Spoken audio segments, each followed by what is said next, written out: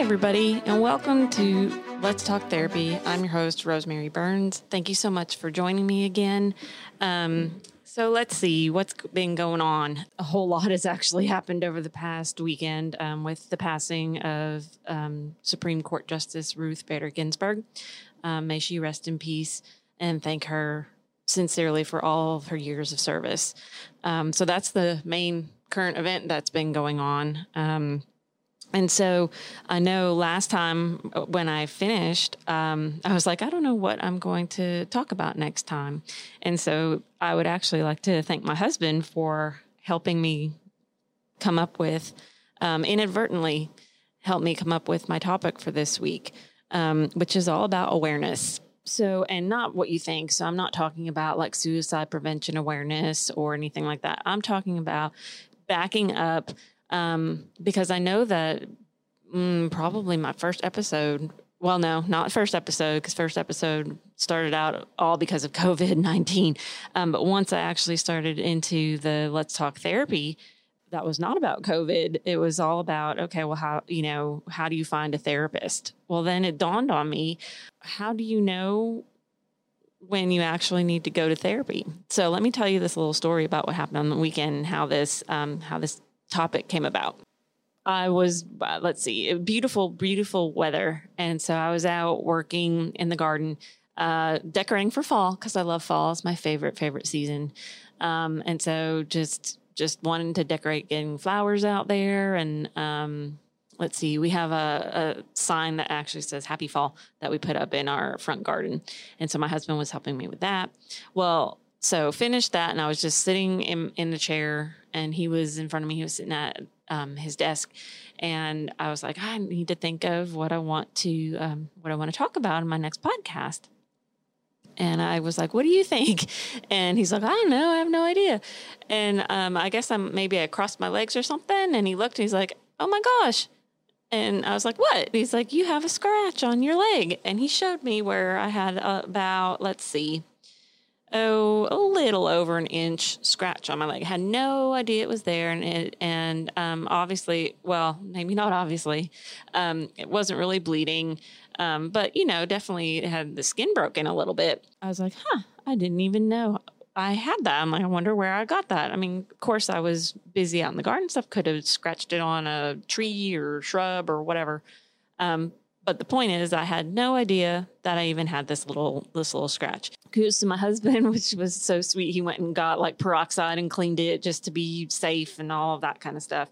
So that was very interesting. Had no idea that I had it. So I was like, that would be actually a really great topic to talk about for the podcast. That also being said, let me add that while I was decorating this one, I actually did notice I pinched my finger in when I was closing a step ladder that I was using to put up fall wreaths and things like that. So, and that one I noticed like straight away. Kind of interesting how little scrapes, little pinches.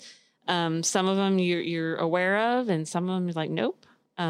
Has that ever happened to you? Have you ever like kind of gone through your day and then all of a sudden look and maybe you have like a little cut or, especially paper cuts, or little, I don't know, bumps or something like that you're like, I have no idea where that came from. What did I do? I know a few weeks back, I specifically remember like I hit my arm on something and I was like, I know that's going to leave me a bruise. I know it is. So that's what I'm talking about when I'm talking about awareness. How do you even know? Now, I was just talking about physical stuff, little scratches, scrapes, that kind of thing. But what about mental health issues? What about things that you might want to go see a therapist for? How do you even know? How can you go get help for yourself if you're not even aware that you need it? So I thought about that. And like I said, thank you very much to my husband for helping me come up with that topic. Sometimes topics just come in the most fun little ways. So let's start with identifying or defining what awareness actually means, or what to be aware of something means. So again, I Googled, like Google Dictionary or something like that on my phone. I said, let's get the definition for aware. And what I found is it means having knowledge or perception of a situation or fact. I will say that again. Having knowledge or perception of a situation or fact. So the interesting thing is, well, okay, what does that look like in someone's day to day? Because if they're not aware that there's a problem, how are they ever going to know that there's a need for change? So need for change, that made me go down a little bit of a rabbit hole. Not really a rabbit hole, but kind of. So back when I was in grad school, I took this class and it was called health psychology because I was big into biobehavioral health. I really really interested in that kind of those kind of topics. And we learned about the stages of change model. That is a theory that was developed by, I'm not going to remember their first names because I just don't. And I didn't really look this up because I learned it 20 years ago. But the researchers are Prochaska and DiClemente. They're the researchers that developed the stages of change model. And we don't really need to go through each of the stages, but just knowing that one of the stages is called the pre-contemplation stage. And that's pretty much where whatever the issue is, whether it's, wanting to eat healthier, or maybe it is wanting to exercise more or go to bed earlier, whatever it is, pre-contemplation is essentially when you don't even know that you don't even realize that there's something that needs to be changed. So it pretty much happens prior to awareness. So you're just going about your day to day and just living your life, however you're living your life, and you don't even realize that there's something that needs to be changed. This can happen all the time. Well, let me take that back. Not all the time. This can happen often in families. Because here's the thing with families. I know I've mentioned this before.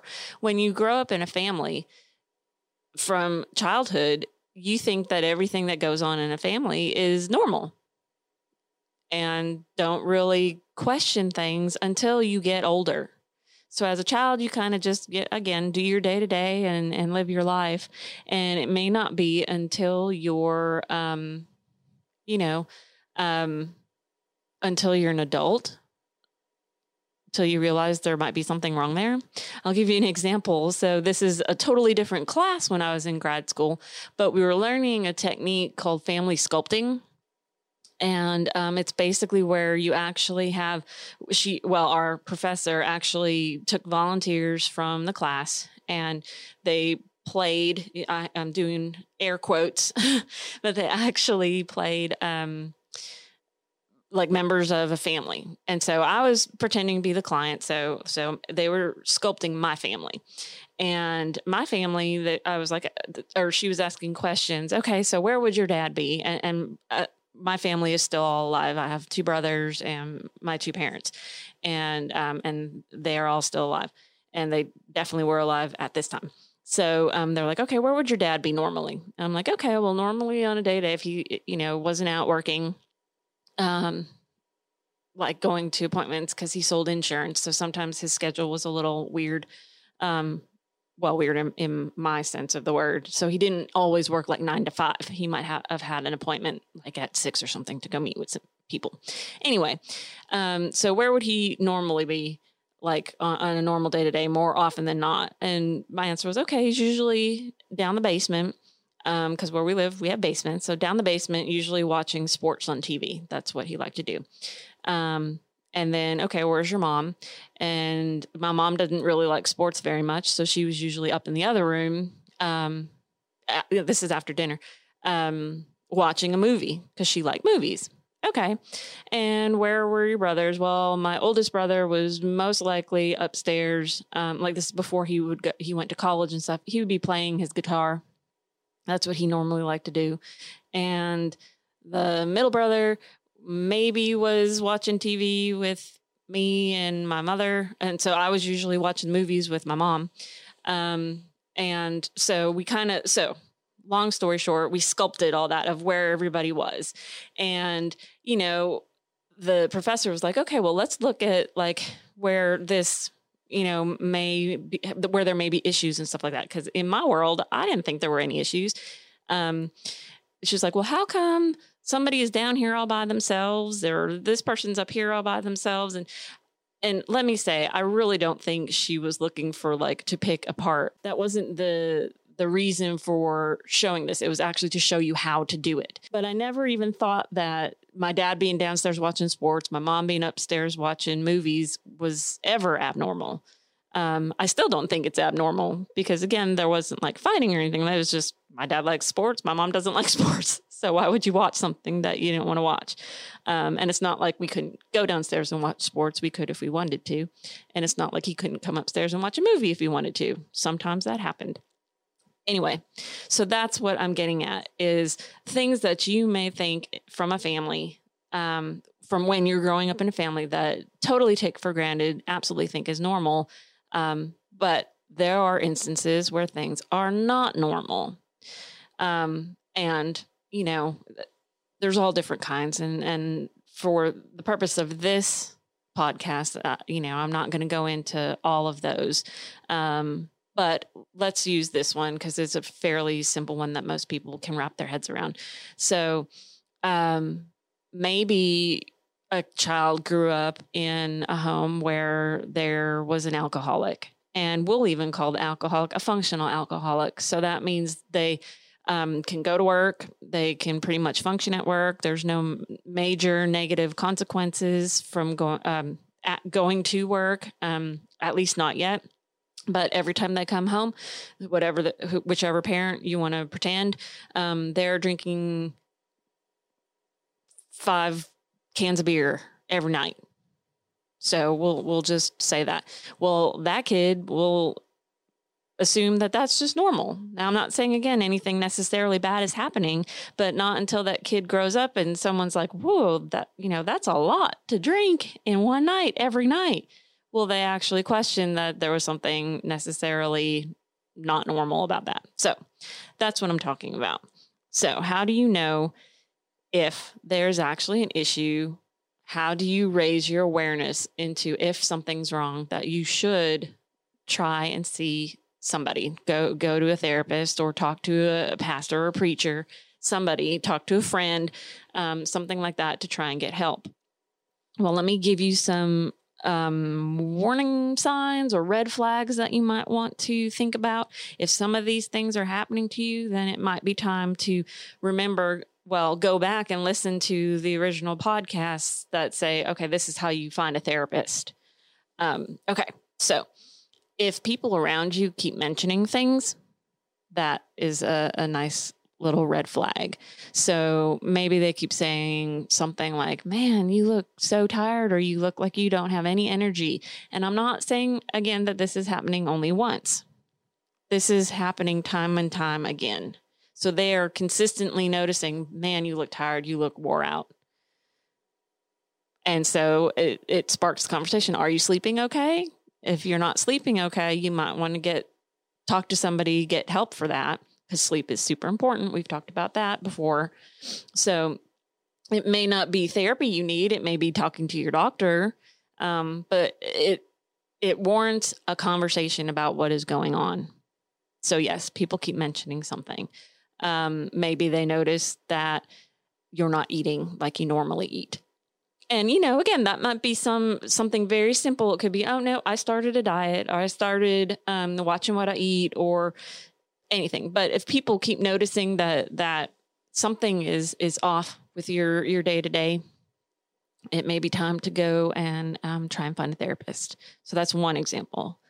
If you notice that you keep making excuses for yourself for whatever the situation might be. So let's see. Drinking is a pretty easy one to kind of point out how it's, how you can make excuses for yourself. If people are noticing, wow, you're kind of, you used to only drink like 2 drinks after work and now you're kind of up to 7. Well, if you're all like, well, no, it's no big deal, or, I'm super thirsty today, or, you're making excuses for, oh, I had a really hard day at work. And so, I needed something more to drink. That's an example of what I'm talking about. Other excuses might be, okay, so maybe you normally go to the gym and you usually go in the morning every day, again, part of your normal routine, and friends or your gym mates, I don't know if that's the right word, but we're going to call it that. Maybe they notice that you haven't been coming every day and this has been going on for a little while, and they check like, hey, where you been? Oh, I've just been, can't get up on time. I set my alarm and I kind of roll over and I snooze it, 3 times instead of being able to get right out of bed. Well, that might be a good conversation to have. Maybe that person is feeling depressed. It's possible. Again, warrants conversation. But again, if you're making excuses for yourself as to why you're not hitting the gym every day like you used to, that might be time to go talk to somebody. See, another warning sign that you might need to go talk to somebody is work or school is suffering. So, I have listeners who may be in college or high school and, maybe elementary school. I don't know. And if your schoolwork starts to suffer, maybe you always had A's and B's and now all of a sudden you're getting C's and D's. That's something definitely to look into. Parents, keep that in mind too. If your child normally gets A's and B's and all of a sudden they're getting C's and D's, that definitely warrants a conversation. What's going on? What's changing? What has changed? Is something going on at school? And maybe not, warrants going and seeing a therapist. If your work is suffering, again, maybe you can't concentrate. We've talked about the symptoms of depression. We've talked about the symptoms of anxiety.